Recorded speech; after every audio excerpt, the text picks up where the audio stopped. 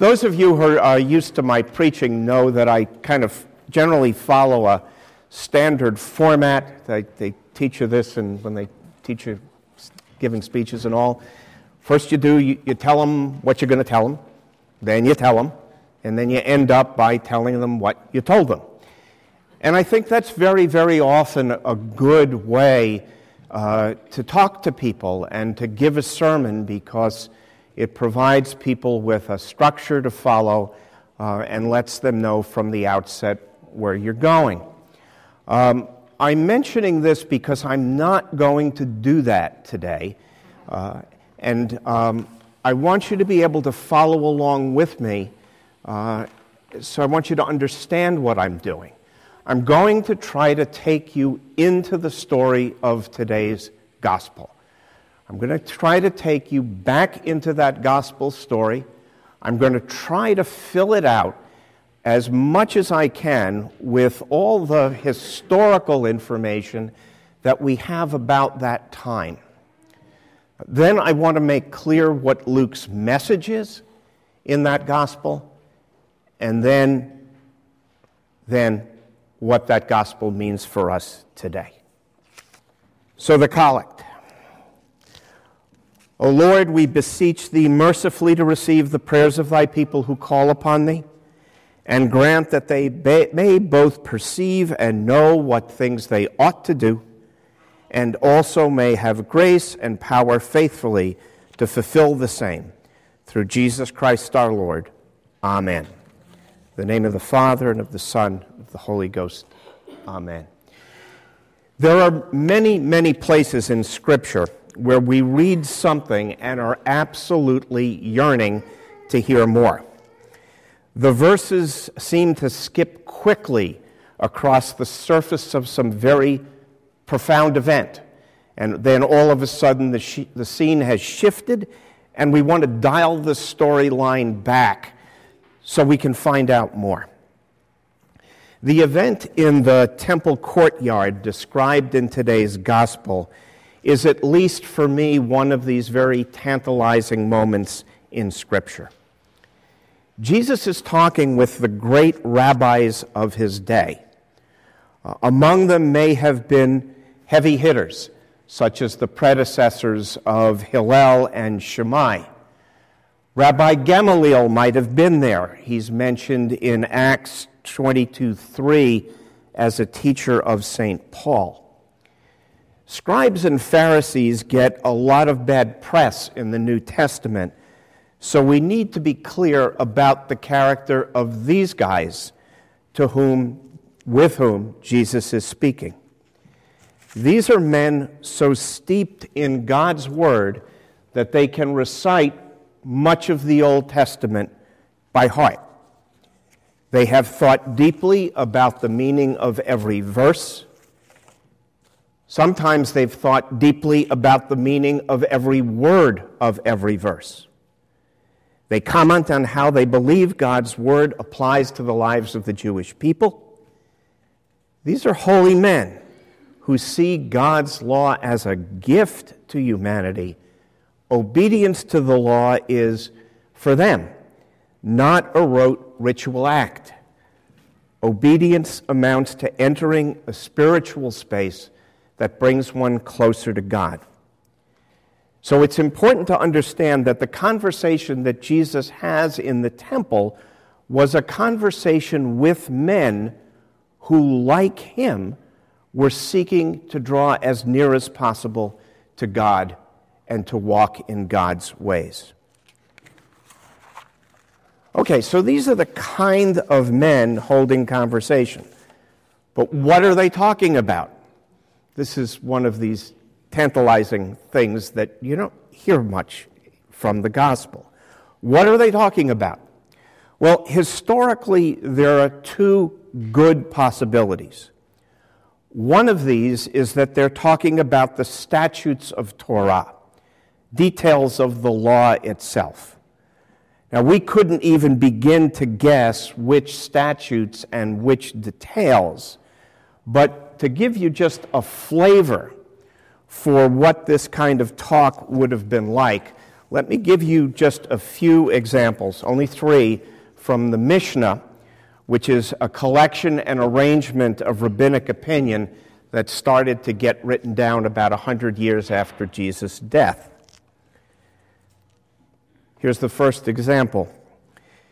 The Shema is Israel's great declaration of faith. Hear, O Israel, the Lord thy God is one Lord, and you shall love the Lord your God with all your heart, with all your soul, and with all your strength. Now, the Shema was to be said twice a day, morning and evening. But here's the discussion. Starting at what time in the morning is it acceptable to say the Shema? And then the discussion proceeds, starting at what time in the evening is it acceptable to say the Shema? Here's another.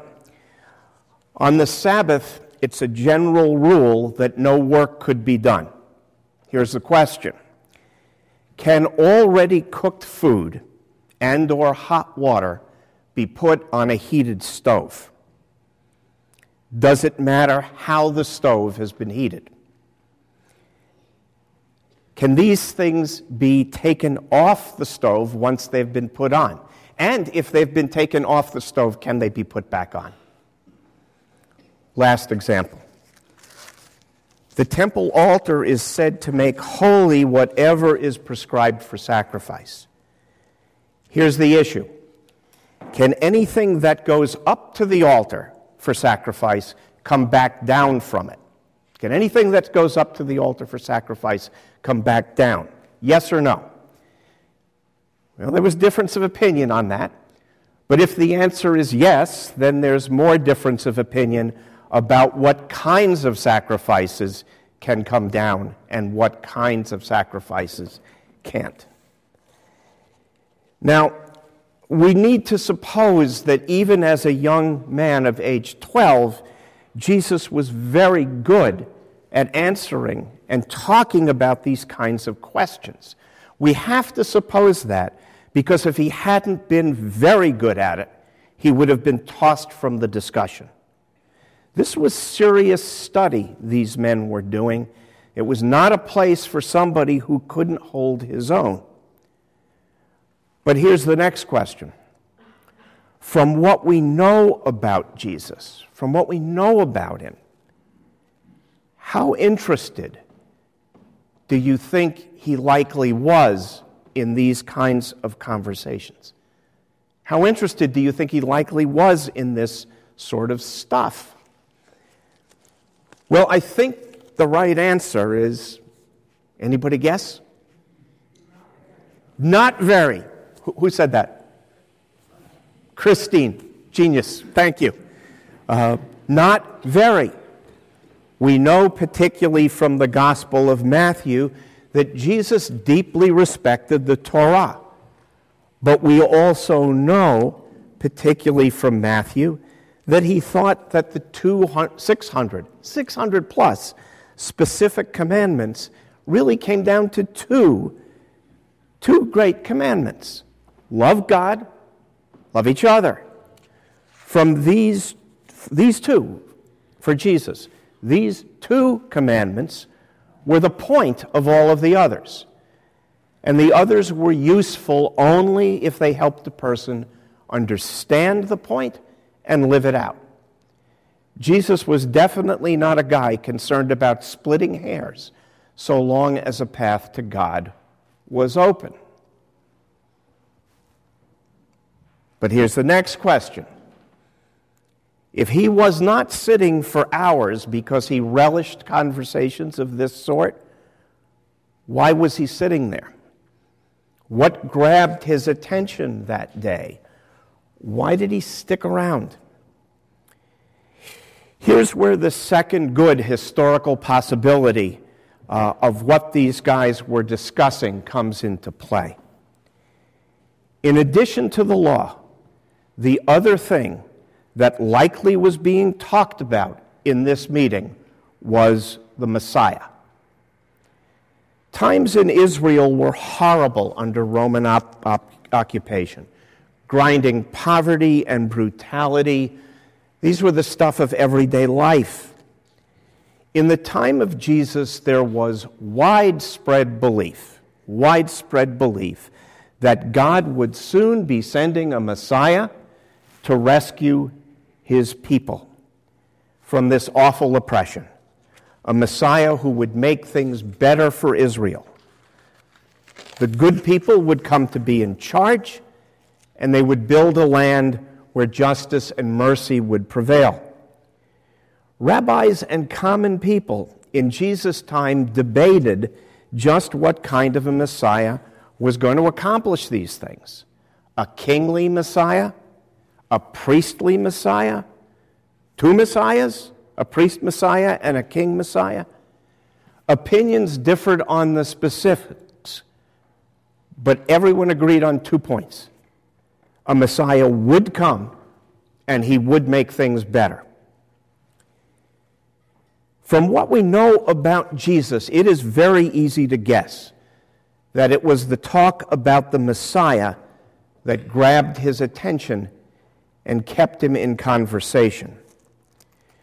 Church fathers such as Jerome and John of Damascus teach us that the divinity that Jesus had from all eternity educated his humanity, or emerged from his humanity in stages. Growing up and maturing in wisdom and stature, as is said in the gospel, is an essential part of what it means to be fully human, which Jesus certainly was. That day in the temple, this talk about the Messiah surely fit with something Jesus knew about himself. I think he pretty much tells us this when he says to Mary and Joseph with such force and such certainty that he had to be in his Father's house. He had to be in his Father's house because of the work he needed to do in and for that house was to be its Messiah. Judea had kings, the temple had priests, but as yet Israel had no Messiah. On this day in the temple court, Jesus announces to his earthly parents part of his God-given mission. He is on earth to save all humanity.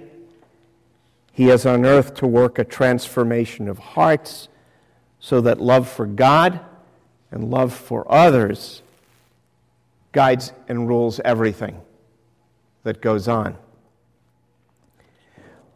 But in giving this story, Luke is not just recording history, although we can be pretty sure he's doing just that. He's trying to drive home a point that touches you and me and our lives today. The point is that, like Jesus, we all journey to God's temple. By his grace and to our continuing amazement, we are sitting in the temple God has given Holy Trinity on French Hill. We journey to this place every Sunday because, in the words of the collect, we seek to perceive and to know what things we ought to do to serve God. We seek to perceive and to know these things collectively as the body of Christ and as individual members of the body. Now, God surely does not need another Messiah. Jesus filled that job description 2,000 years ago. But the Lord has for each of us who enters into this place, for each of us, a specific mission, a specific call that he wants us to answer. Start to finish, the Gospels leave no room for doubt about this. Because of this, it's vital for each of us to take time, each and every day, and to ask the Lord, what our mission is. It may be a mission that has outward trappings, a ministry leader, a church council member, a warden, a deacon, even a priest. But outward trappings or not, God has some task for each one of us, calling us to represent Him to particular people at a particular place in a particular time. There will be someone for each of us in the week ahead where our mission will be to show forth the love of Jesus Christ. There will be, and there's no doubt about it, God will put such a person in front of our noses. What's open to question is only how the love of Christ is to be shown to that person in that time. It might be love displayed in meeting someone's material needs. It might be extra kindness shown with warmth and with a smile. It might be saying something about our faith as a Christian that we're able to teach. It might be just providing a silent presence when the most important thing for someone is to know that they're not alone in the world. God has jobs for each of us. In fact, He has new jobs for each of us all the time. If we don't know what jobs He has for us, we must ask, we must pray, we must listen, we must watch, and we must do all of these things regularly and deliberately. It's through you and me that Jesus walks in the world in which we live. It's through you and me that He touches those places that need His love and His healing. Jesus left the temple in Jerusalem 2,000 years ago completely clear about what God wanted Him to do. You and I cannot leave this temple of ours on any Sunday without asking, Lord, what would you have me do? And that question, sincerely asked, will get an answer. In the name of the Father, and of the Son, and of the Holy Ghost.